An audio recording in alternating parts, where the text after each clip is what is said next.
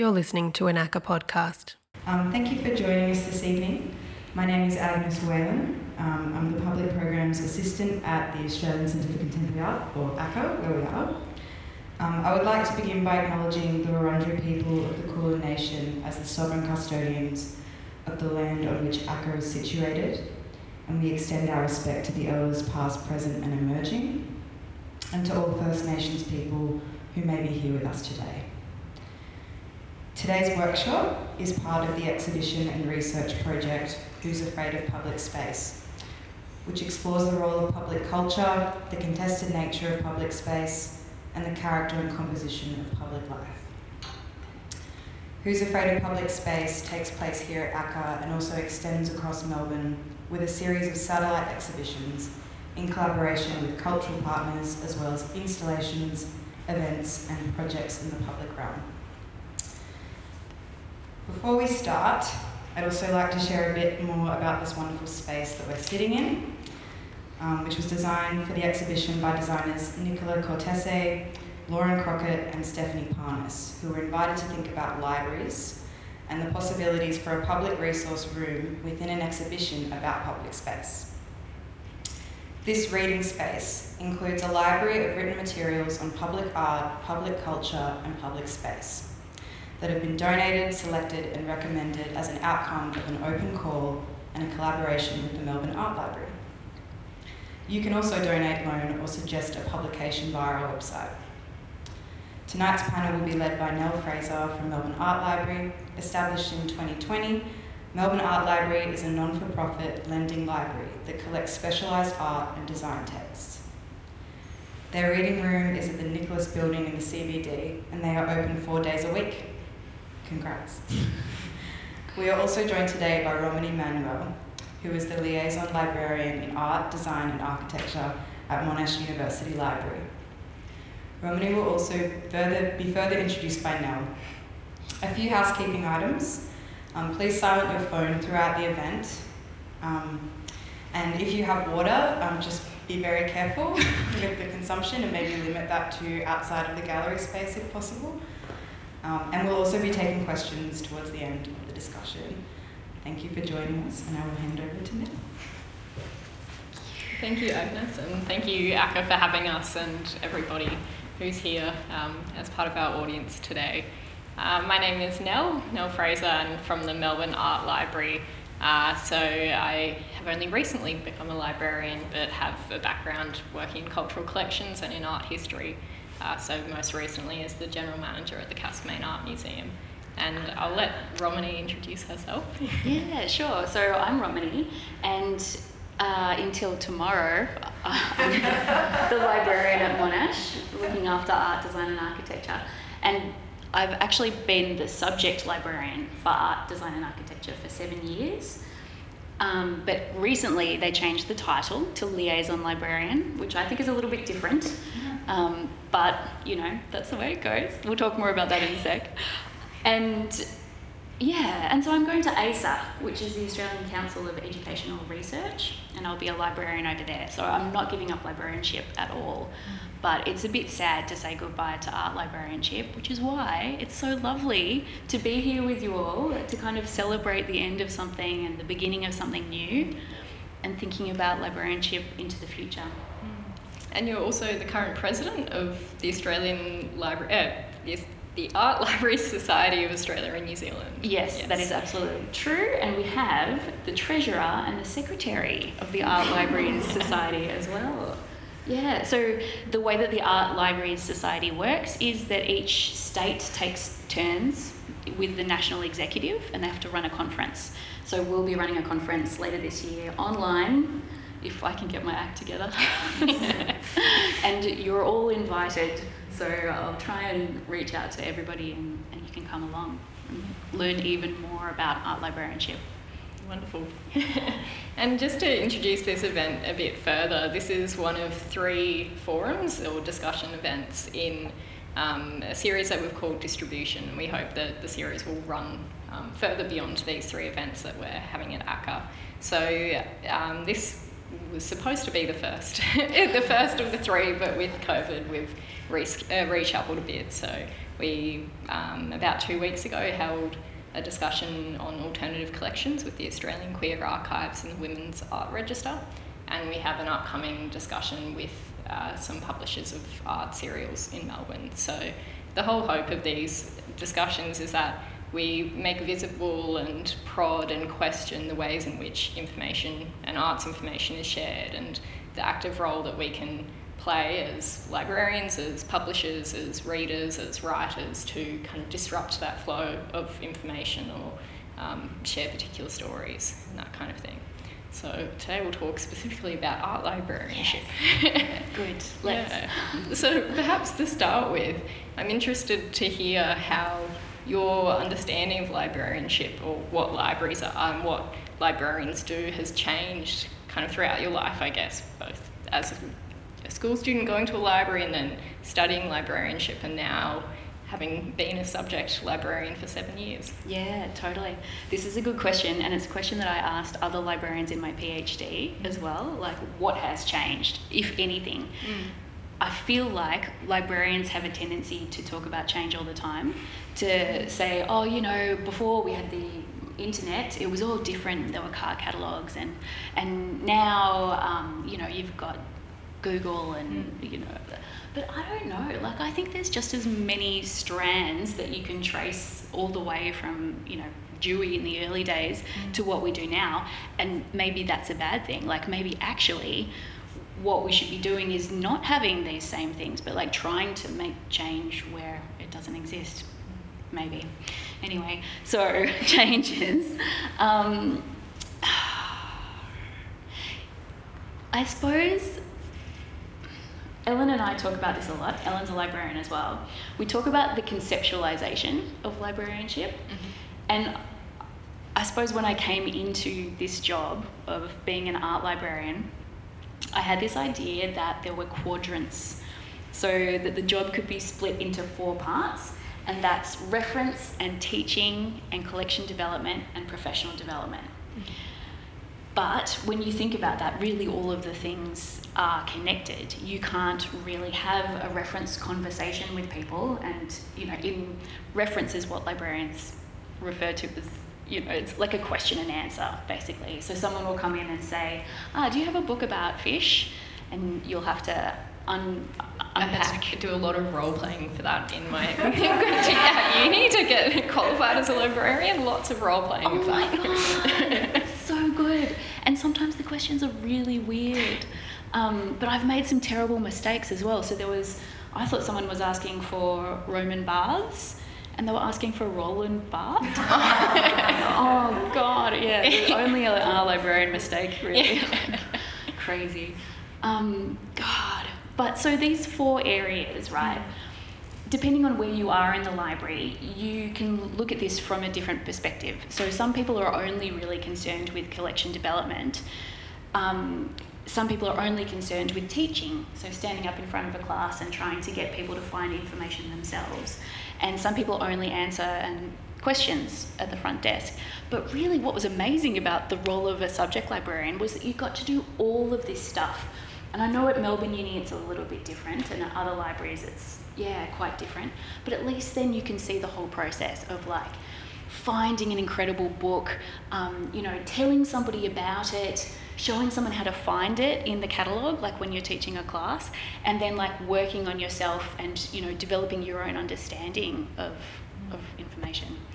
Yeah, so I think the changes are that these parts have been fractured and, you know, torn apart, and, you know, whatever we can outsource, well, we're going to outsource that and put it in a vending machine and have people access things that way. Like, yeah, I think it's sad.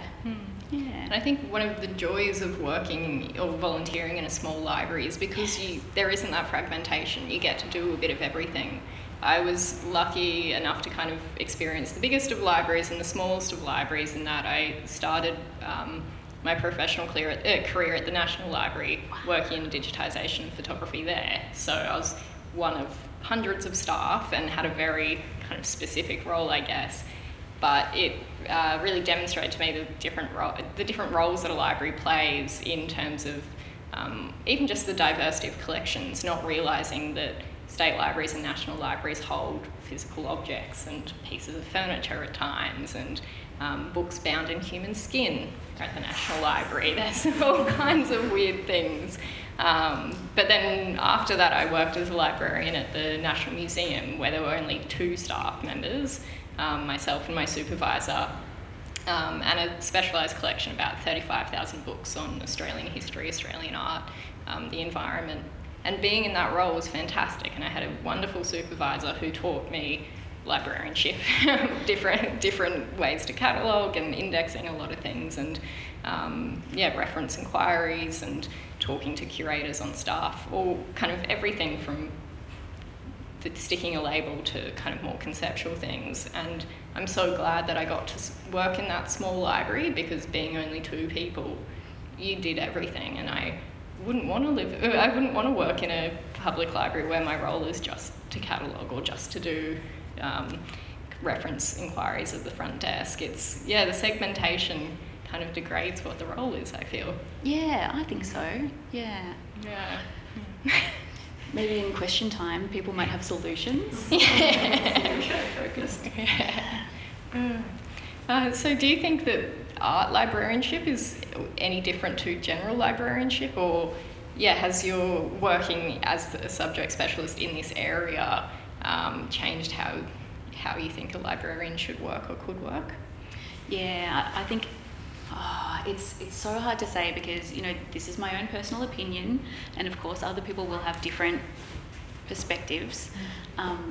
But what it's felt like to me is that it's more creative and more collaborative. So in terms of collection development, there's no way that I could have developed a massive collection at Caulfield in the library without having millions of students and academics and people passing through suggest things to me, really. And sometimes that happened in really formal ways. So for the development of the graphic novel collection that we had at Caulfield, we had a running list of people that had stumbled across some small press and a beautiful graphic novel that someone had produced. We'd put it on the list, and that would get bought in the next month or so. And the turnaround was incredible. The engagement was so great. Oh, it was just wonderful. Yeah. Oh. And do users shape the library at Monash in ways other than suggesting items for the collection? Do you think that they're active players in how the library's shaped? Oh God, yeah. From the explicit to the implicit. So we've had students that have created book art and hidden it in the shelves, and I know it's still there, so I'm leaving it behind, including one that you open and it's just sounds. It's just sounds of rain. I found that last year. And it had a call number and everything. Yes, I printed one for her. And it's not on the catalogue, obviously, but it's just like, Solves that mystery. Well, there's more. If you ever go back, you can, Big library to look through. Oh, yeah, it is. Yeah, that's very true. Yeah. But, everything that you do has a mark on the collection. So in terms of the way that people use books, so I try and explain this to management, art students, if it's a huge book, they're not going to take it out. You're not going to put it in your backpack and take it home. But what you are going to do is open it on the floor, all your friends will sit around, and you'll leaf through these pages together and have a look.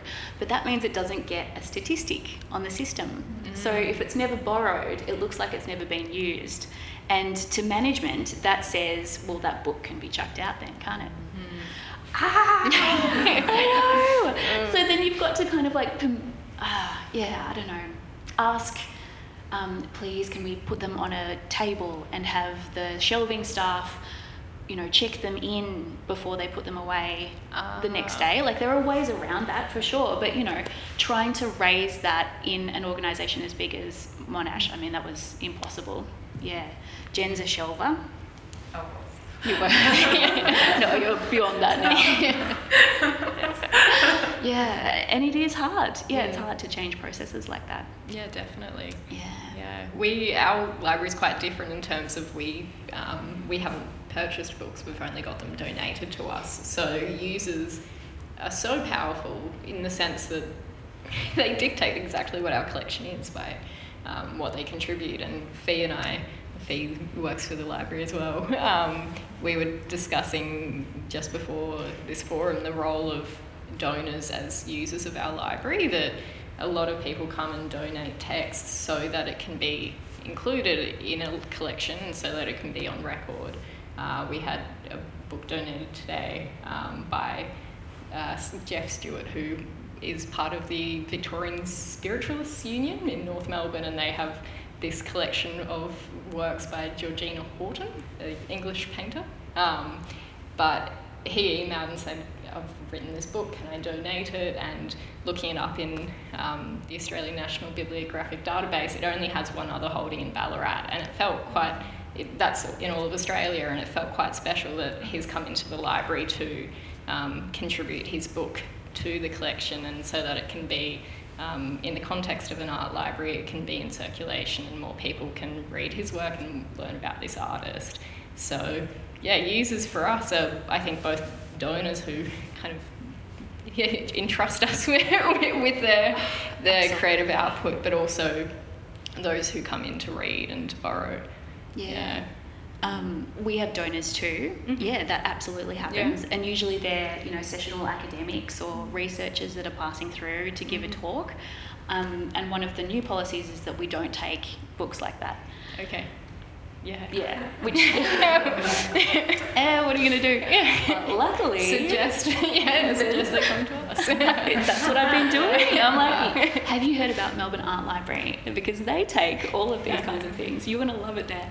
And I just pass them on down the road. Yeah. But theses is something that's very different, that you would build lots of people would deposit their theses in 100%. collection. Yeah, so with fine art and design, sometimes architecture, we usually call them exegeses. So sometimes they're a thesis as well. We totally collect those. And the issue of whether we can keep them in print or digitally is a massive issue, because people want to come in and see what is embossing and what is debossing, and when I'm choosing one for my thesis, what does that look like? Yeah, so to be able to pull one out and say, well, here's one I prepared earlier, have a look, I mean, that's incredible. But the other thing is images in the exegesis. So some people put them in, like, as the referencing style Turabian suggests, you must include the image as close to where you discuss it as possible in your text.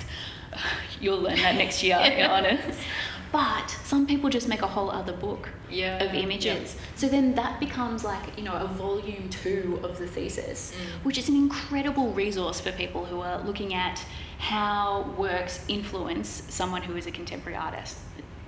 Amazing. Yeah. Amazing. Definitely. Yeah.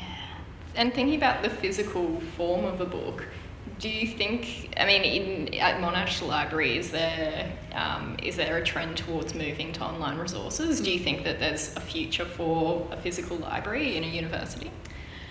I wish there was. I really wish there was, but I don't think there is. Yep. Yeah, I don't think so. I don't know. Maybe other people will disagree later on. Yeah, my God, it's sad. Yeah. It's so sad because serendipity. So librarians love to talk about serendipity. So walking into the shelves and all of a sudden this book pops out at you that you didn't even know existed, and it's perfect for what you're researching. It's just incredible. So we try and replicate that in search systems all the time by having like little tiny pictures of, what's next to this book on the shelf, as if that would replicate that idea. No, it doesn't. But having said that, there are people that are coming up with new ways to display catalogue information all the time. So I've seen catalogues that are like, the more people click on a book, the bigger it grows, and the other books kind of diminish into the background. Or if you click on one book, it'll be like Amazon, it'll say, if you like this, you might like this one over here. So there are other ways to get around it, but yeah, Yeah, it never quite replicates the serendipity of just walking along some shelves, because sometimes it's as much as, oh, I like the colour of the spine of that book. Exactly. Or what is that very tiny book on a shelf of very large books. Like, it can be something so kind of novel as that, that grabs your attention, and then it's the most relevant book you've ever found to whatever you're researching. Yeah. It really is. Yeah, but at the same time, you know, I'm just crazy about my e-reader. You know, having the possibility of getting all of that information instantly and right on this thing that I can hold in one hand while I'm asleep in bed. Yeah, I do love it. I love it. This is a bit different to the questions that I told you I would be asking you. But, Oh, it's a surprise question. Okay. But thinking about digital resources and about wanting to read something on your e-reader, or even if we were to digitise things in our library, what are your thoughts on copyright as a librarian, and on sharing information that is in copyright if we just photocopied a book and sent it around? I have my official opinion, and then and I have my personal opinion. A personal opinion? My personal opinion is, let's just bloody well share things, honestly. Like, especially with textbooks. The author of a textbook makes almost no money, and sometimes completely no money. I just wrote a chapter for a book. I got nothing out of it. I wrote that chapter in my free time. Yeah. The library then had to buy that book back for you know, $300 or something. It's a ridiculous system. It really is. So until we come up with some better way to compensate authors for the things that they're doing, we don't have a choice. We just have to work around it. Yeah. Yeah. And there's this amazing database. I call it the Anarchist Library. Other people call it ARG. Has anyone seen it? Yeah. I think I know what you mean. Yeah. And it was developed by someone at Monash. Yeah, right. Yeah. So that tells me, well, the library's doing something wrong. You know, like if that is developed by a person that was working at Monash at the time, they didn't come to the library and say, hey, we need these officially digitised. Yes. They went out and created their own system, and that system has taken off worldwide. Yeah, wow. Yeah. So That is a big statement. Yeah. it is, isn't it? Yeah. Oh my God. And if management could see that, like, seriously, wouldn't that say something to you? Yeah. It would. It would. And it's the fun thing about working on the project at the Melbourne Art Library is that we're trying to, I have a background in librarianship, but no one else in the team did. So it was trying to look at the question of what a library is, or what a library could be, specifically a library for artists and arts practitioners, or people that are curious about art. And yeah, really kind of just build that up from scratch. Oh my goodness. So hopefully not facing the problems of management, which has been a lot of fun. And something that we can continuously learn from. Oh, and totally useful to me during COVID, because there were things that I just couldn't get catalogued. Yeah. And I'd just send them to you. And then they just appear on your lovely system. Yeah. And then I could say, well, if you want it, you know, you could go to Mal and pick it up from there. Yeah. I think, but, you know, why should we be doing these underhand kind of deals between us for the free flow of information? Yeah, very interesting. Yeah. Yeah, interesting. I'm sorry, I'm trying to think of how to turn all my thoughts into another question. Oh, good.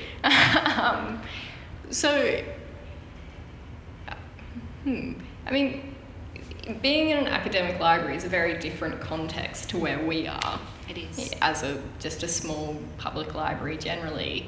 And this kind of exhibition that we're in is about public space. I know officially by the Australian Tax Office that university libraries are classified as public libraries.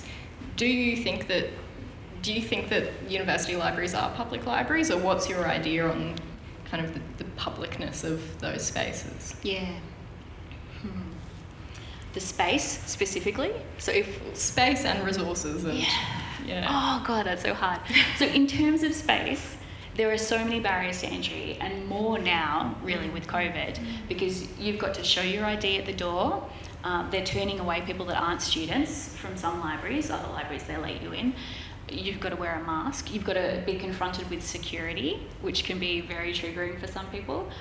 Then you've got security gates, and even though I know like sometimes you don't even turn on the security gates, but that's imposing. Like there It's they are. still performative. It really is. Yeah. And then you've got that whole lot of library anxiety, and there's so much research around that. Like, you know, the anxiety that people feel going into libraries, not knowing how the system works, having to ask someone. I mean, they're the least public, really. They are. But then, having said that, if they've got the most money and they subscribe to things like there's the bonus system or interlibrary loan, you know, then, oh my goodness, you can use the money to buy, for example, 7 volumes of books about bread and bread making, and send them to some person in New South Wales that's doing a course on how to make bread.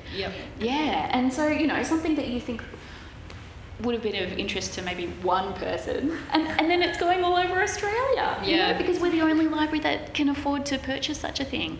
So the opportunities for sharing and for being open and for being public are massive, but the reality is, not so much.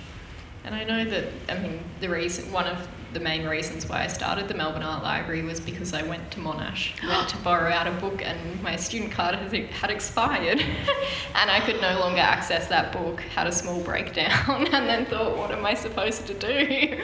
And thought, oh, there needs to be another library where I can go and borrow. Definitely, and that happens every day, and not just like my card's expired, but you know, I've got $25 worth of fines and I can only have $24.90 before my account gets cut off.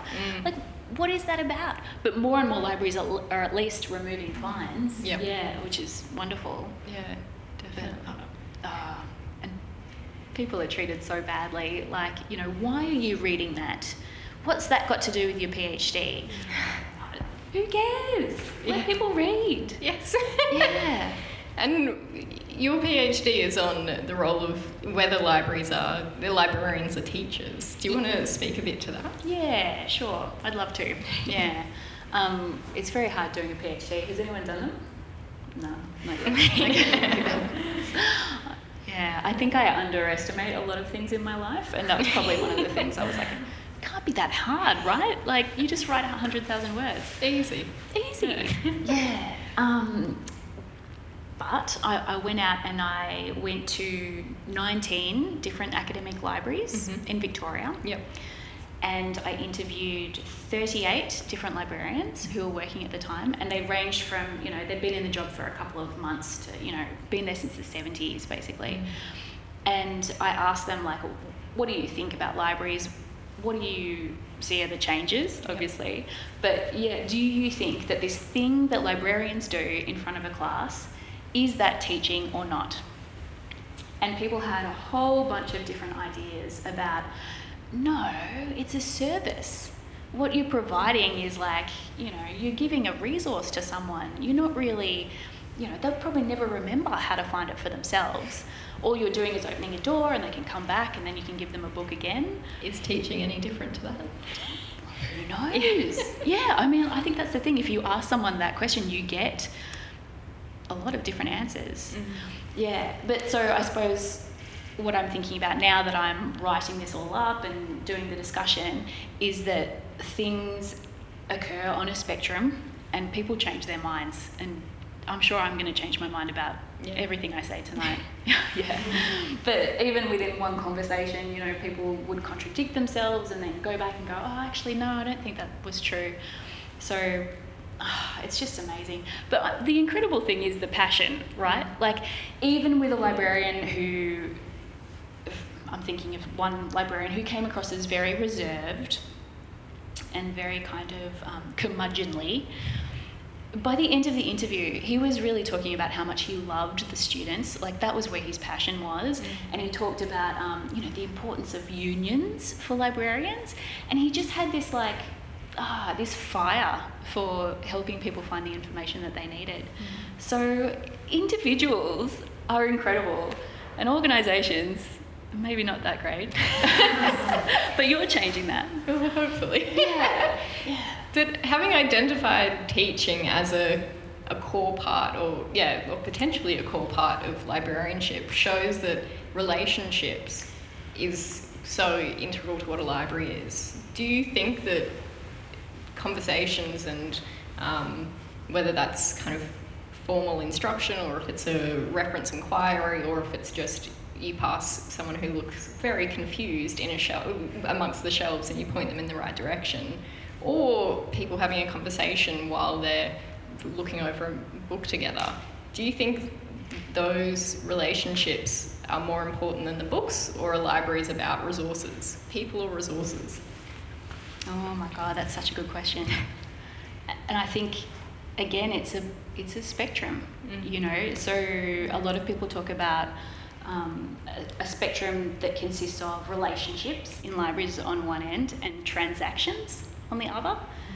You could argue that a transaction is a relationship, but usually people see it as something more hard, and relationship is something more soft, maybe. I don't know, but I think you can't separate the two. Yeah, if you think about the life cycle of information, which is something that librarians talk about all the time, you know, the way that books are born is, you know, through human ideas, and they come out of relationships. So of course they're going to go into the hands of people that are performing some kind of relationship with each other. Yeah. And in a lot of ways, librarians should just be the intermediary. But then an intermediary can also be a gatekeeper. Yes. As, we've talked about. And for us at the Melbourne Art Library, I think more than I would like it to be, the relationships and the transactions are a bit apart, in the sense that because our physical space is so small, we have a space where there are books on a shelf and people come in and they borrow a book and that transaction occurs. And then we have events such as this which complement that and try and extend a library into being a place of discussion, or workshopping what our call number system will be, or just trying to support artists in different ways. But because of that kind of physical space constraint, we've had to separate those two elements of librarianship, I suppose. Oh, that's so true. But it's been interesting for me and the other people as part of the team to, I suppose, change our thinking of what librarianship is, in that when we started it was very focused on resources. And I remember in the very early days when I was having discussions with different people about this idea that I have for an art and design library and talking it through, I was introducing the idea as, one, a place where people could go to access resources that are hard to find because they're expensive, or they're rare, or they're only held in university libraries that we can't access. So that was one half of it, and the other half of it was providing a home for books that aren't held in other collections. So self-published books, or locally produced small press books that might not be sent to the State Library for deposit, or might not be collected elsewhere. So it was kind of providing a home and a service for the books, as well as for people to access those books. But it was still that was all about physical resources. But as we've grown, we're more interested in the discussion and the exchange of knowledge is both physical knowledge written down, but it's also just these conversations. So it's been a nice learning journey for us. Yeah. That's amazing. Well, why couldn't it be the same for every library? Honestly, like, yeah, I know why. I know why. Because, yeah, people have funny ideas about what should happen in rooms. They do. It's weird. Yeah. And a bit of thinking about the role of a librarian as a teacher, a lot of it is about, I mean, you're the expert here, not me, but in terms of giving people the skills to then go and research, or to opening those doors and enabling kind of further discovery, I suppose. So these kind of discussions and encouraging the flow of ideas is so important in that way. Yes. And just the importance of information literacy. Yeah, Teaching definitely. I think that's how I felt about 6 years ago. But I think, you know, we probably share this idea of what a teacher is, you know, that you're passing information from something or someone onto a group of people. And I just think in the best possible way, that's not what librarians do, you know, because a bad librarian can stand in front of a crowd and give the most boring talk, and probably you will remember something from the talk, but, you know, how has that actually, I don't know. So, you know, a lot of people that I talk to says facilitation is the way. Like, if there's some way that we can be in the midst of students, learners, and we can use things like the zone of proximal development, which was a Vygotsky educational theory, to have people learn from each other and increase their knowledge that way, that works much better. And I mean, that's how it works in my life. Like, I know about great books because Ellen says, hey, have you read this? Yeah, and, you know, someone else says, oh, have you tried this system? Because, you know, this is a great way to organise your things. Yeah, and, you know, the books on the shelf here, like, you know, the way that I would fill my library in the olden days, as I told you, was to take a picture of everything that was on display and then go and make sure we had it all. Yeah, so I don't know. I still don't know. Are librarians teachers? I don't know. Maybe it's no longer important to me. Yeah, interesting. Yeah. Thinking about going to another library and taking photos of it, and then going back to your library and filling the shelves, makes me think about the idea of competitiveness and whether libraries are free from competitiveness. And looking at kind of the arts landscape in Melbourne, one thing that I think that an art library could potentially do is provide a kind of safe space for development. And there's so much competition in terms of trying to get an exhibition, applying for an exhibition in an artist-run space, or trying to get an exhibition somewhere like here. But perhaps a library offers this kind of uncompetitive alternative space for development. Oh, man, I would love that to be the case. If you can make that happen, I will be there helping you 100%. But yeah, in my experience, librarians and their libraries are the most competitive places I've ever seen. What do you mean? So we compete for jobs. We have strict hierarchies about, you know, you've got your, your library technician, and then you've got your library assistant, and then your librarian. And we don't really value these things in the same way, even though people bring incredible skills to libraries, you know. And we literally don't value them in the same way, because you get more money if you're a librarian than if you're a library technician. And Dr. Mary Carroll, talks about how the library technician course was actually developed for women. So as something for women to do, like to keep them busy, because they wouldn't be librarians, of course, because the men were going to be librarians. Right. Yeah, that's right. And they'd probably quit their job anyway when they got married, right? So just give them the library technician course, they can do that, and then you don't have to pay them as much. Interesting. Yeah. So that's part of the history of Australia that we're fighting against. Yeah. For sure. Do you know, is there similar hierarchies around the world? Well, Dewey, of course, you know, the terrible and great Melville Classification Dewey. is at the key of everything. Oh my God, definitely. But he had the same idea. He knew women would be cheaper to staff the libraries, and but then at least he gave them some library school experience, and I don't know. Anyway, that's a whole other kettle of fish, for sure. Yeah. Well, there were two reasons why I formally studied librarianship, and one was that despite having worked in libraries, I couldn't get a job even as a library technician or a library assistant, because I didn't have a piece of paper that said that I was recognised by ALIA, the Australian Libraries and Information Association. So then there was this imperative that I go to library school, which I have to say was quite boring. But now I have that piece of paper that says I'm a librarian. Who's a librarian here? Excellent. And who thought library school was boring?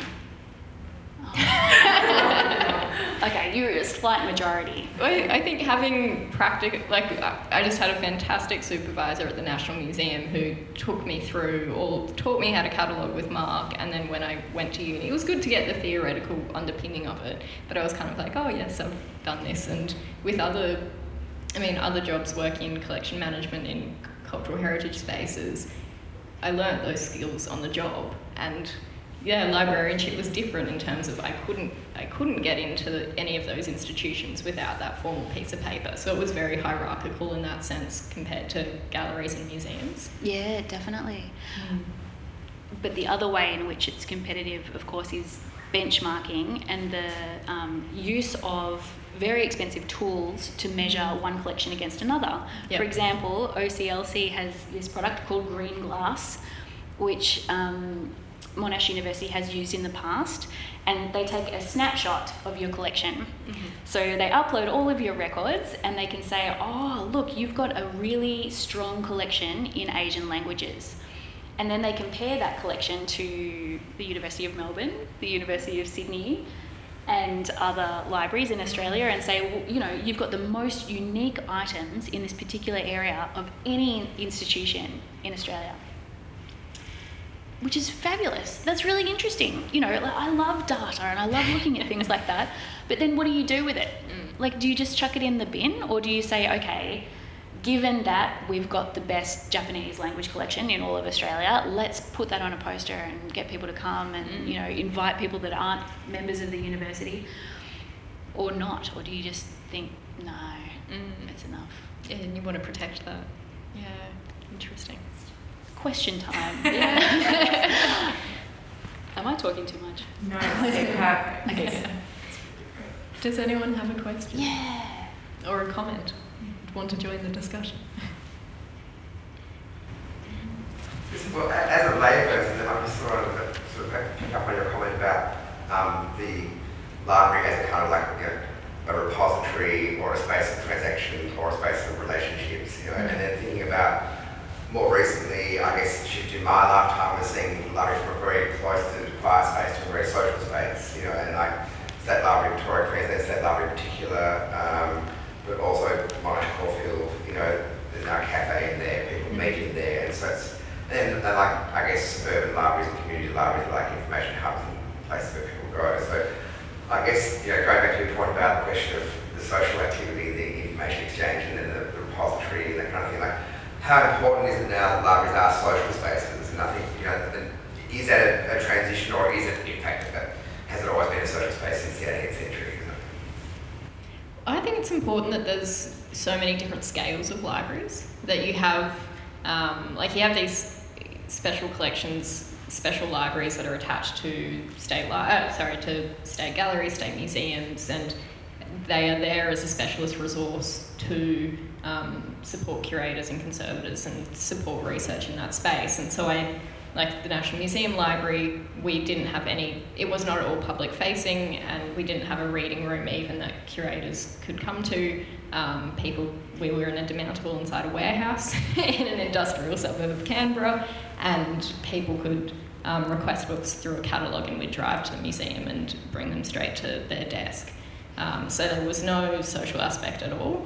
And then, I mean, the role of a national library or a state library is like a repository is so important for that kind of legacy aspect and the archival record. But then you have public libraries that are there for kind of a more general audience, and like I think having that breadth of different spaces is so important. So I think different types of libraries kind of answer that question in a different way. Yeah, oh, that's really good. So collection management theory always says we start with the user. So hopefully a space is designed with the user in mind as well. So when I'm thinking about academic libraries, if the way that people learn is by sitting in a cubicle and reading a book, and that used to be the way that we thought about learning, like that's probably why university libraries look like that. Yep. But then when it came, you know, to the belief about learning happens in groups and learning happens by sharing information, of course then you're going to have tables and people talking, and yeah, I don't know, but it does make me sad sometimes that libraries are too noisy. You can't sit in the back and read a book, and you can't. But actually, I think it's probably more about social media and phones and the fact that I can't concentrate, and now I need complete silence rather than background noise in order to read. Yeah. This is opening up so many realms of possibility though about what a library could be, as you say, instead of trying to fix the old system, inventing these new systems, because we have, along with the unfortunate aspect of social media and what that's done for information, we also have this ability to soundproof, this ability to have 2 rooms next to each other where one is completely silent and one is very loud.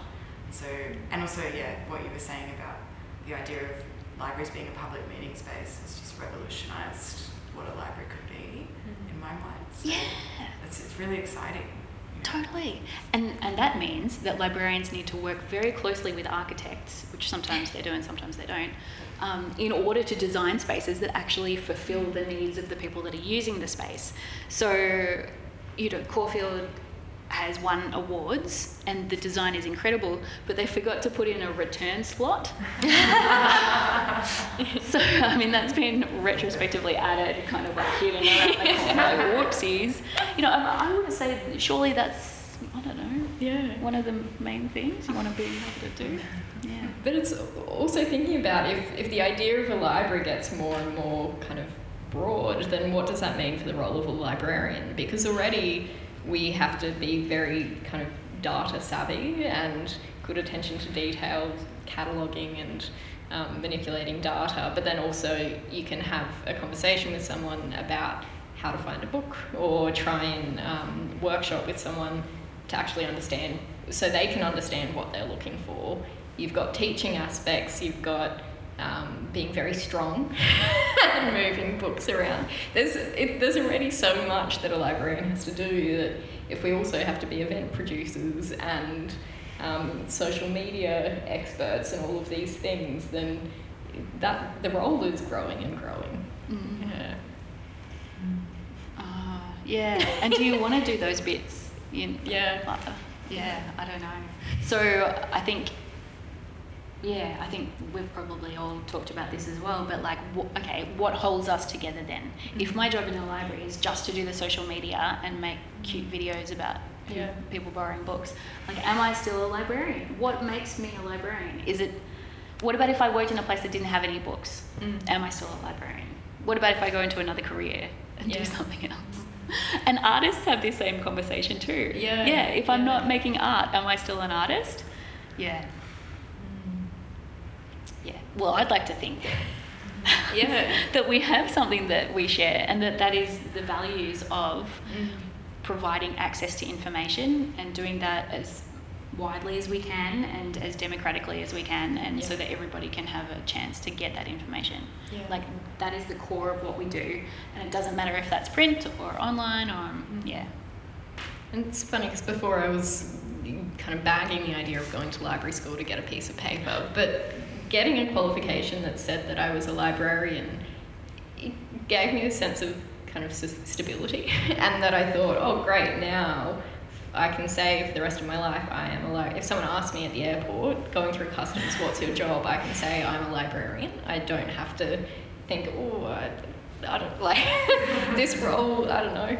But having that kind of piece of paper and that identity became very important to me. Oh my god! So I hope that I can still be a librarian, even if I'm not. I promise you will always be a librarian. Thank you. But those identity issues and the fact that we identify so heavily with our job, this brings up all of the stuff that we've been thinking about in terms of Work Won't Love You Back, that book that came out. How much of our lives are we actually handing over to organisations that maybe don't have our best interests at heart, but also identifying so strongly with a particular career brings all of those, stereotypes.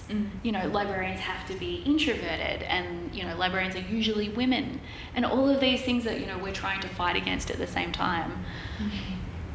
I also feel like the fact that you were talking about the job as a sort of librarian in Monash changing to liaison, and the collection development and management aspect has been removed from your role, which is pretty drastic, given that it's one of the 4 quadrants. And like, what does that mean about de-skilling our profession if we don't have that full, broad knowledge of what we're doing as librarians? And in this, you're talking about like the arts field, but it could be any of the disciplines that we work in. Like, that really concerns me, because like, it's really important for us as librarians to have that professional recognition, because that's what other people who aren't librarians recognise. And I think because we're a profession that really helps and is seen as feminised, and that's a bad thing, that we don't actually stand up for ourselves and say that we have a broad range of skills that are often like hidden and more about sort of, it's like facilitating, not sort of like grandstanding. And it really worries me that in the academic community of librarians that that's what's happening to our profession, that we're sort of like, these things are being taken from us and that we're not fighting for it. And like the idea of like a physical space, and it's about like the students joining and like coming together and learning, but then the collection being this sort of thing that they just turf out without any sort of like look at like sort of like what the data's showing. And like as you say, the data can sometimes lie. And like that, it sort of seems like we have this like huge, like the corporatization of the university sector. Like the library has such a huge part to play for academics, so we're still kind of protected by their protection. That like, who knows what's going to happen in 10 years? Like, I don't know, it worries me that we don't have that sense of like, that with like, we don't co-work where I speak, like it's sort of like, and COVID's taught us that a lot of what we do can be done, or not a lot, but some of it what we can, I know, sort of, I think that for academic libraries, and like you're talking about public libraries, it's quite different, and specialist libraries, so there's all these different sort of pockets of librarianship that have different issues and problems. But like the fact that academic library is not a public library, a lot of them are closed at the moment to the public because of COVID. So like they're not public. That's the antithesis of what public is. So it's like, we're not public anymore. Well, and with so many resources moving online more and more, if you don't have the student card to sign in and access the resources online, then, before anybody could walk in the 70s, even the 90s, and look at any academic journal for the article. Now you can't do that, by and large. So that's the huge thing, isn't it? Yeah. Like the fact that it's gone to makes it more accessible for a vast number of people, but then also closes it down to a lot of people as well. And I think too, the thing about the role and how certain aspects of it get stripped away, I think that is symptomatic of that larger corporatisation of higher ed, because like research shows you can give somebody a variety of tasks they can do and have great job satisfaction, but from a business point of view, it's like Henry Ford, it makes more sense to have one person doing one thing time and time again. That person may be miserable. From a business point of view, that doesn't really matter. So I think it's that as well, like you getting roles now where it's like you are just doing social media, or not even that, like you are just doing customer service 9 to 5, Monday to Friday, that's what you're doing. That person may not enjoy that role particularly, but from a business standpoint, it makes more sense. So I think it's like a whole bunch of things that librarianship is coming up against. So ironic and antithetical to have information all around you and have to do the same thing over and over. Yeah. Come on. It's true. We were talking about like the fact that like the university structure is one of like privilege, and it's like colonial, and there are heaps of like impediments in place for people to get access, and that informs what we do. We have to really push against it, and like you always say good stuff. I actually had a question about access. Because I find it really interesting the way you were talking about your experience where you went and you wanted to borrow it. And I was wondering whether is that a moment where you realised your information privilege has been removed, or because you could still access that book through an interlibrary loan, but you also have to know that you can access the book through an interlibrary loan. And like, is it? And I'm wondering if potentially this need is arising from the fact of the professionalisation of so many artists, because so many are forced to go to uni in order to support themselves. But then it's like, how do they continue their practice at that level when the gates come down? Yeah, definitely. And because I have always enjoyed a high level of access to information. Even in high school, I went to an arts specialist high school that was attached to the Queensland University of Technology, so we as 15-year-olds had full access to the QUT Creative Industries Library, which was incredible, and then went from there to university, and then working in specialist libraries like at the National Museum. I could borrow anything from that library, but my friends couldn't, which was always, I enjoyed the privilege, but kind of thought, like, this is weird that I can go home, I can show my housemate, but she can't access it.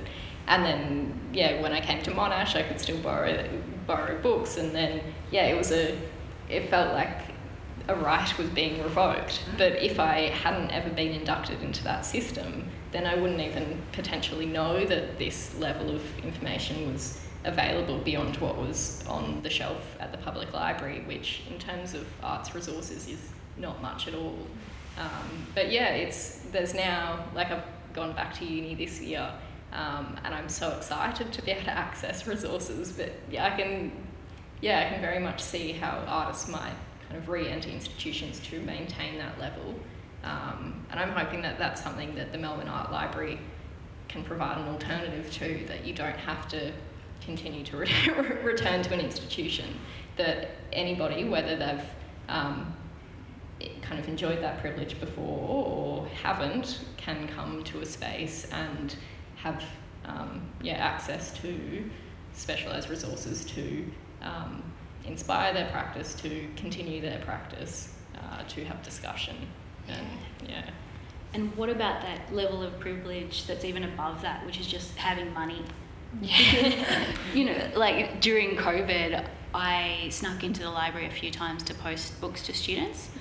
And, when I went through official channels, the information that I got was, well, the students can just buy it.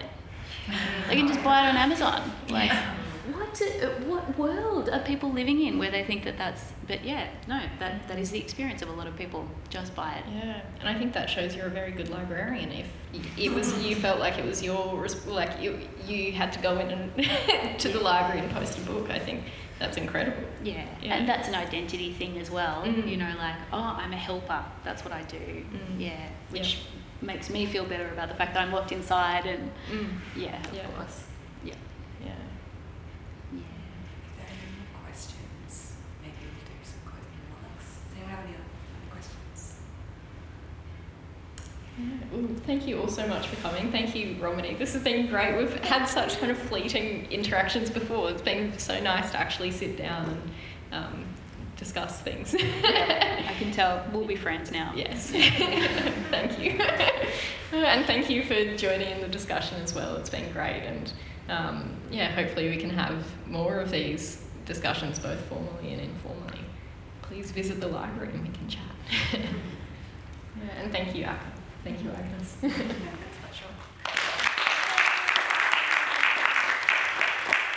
Fantastic discussion. Very thought-provoking. So thank you both. And thank you to everyone for joining us this evening.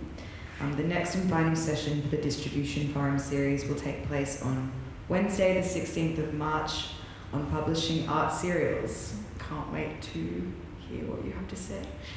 We also have more public programs coming up this week. I'm just going to take this. We have a multifaceted program tomorrow evening titled Laughing in Public, which looks at the role of humour in navigating public life, politics and space. This will take place at ACCA tomorrow at 6 p.m.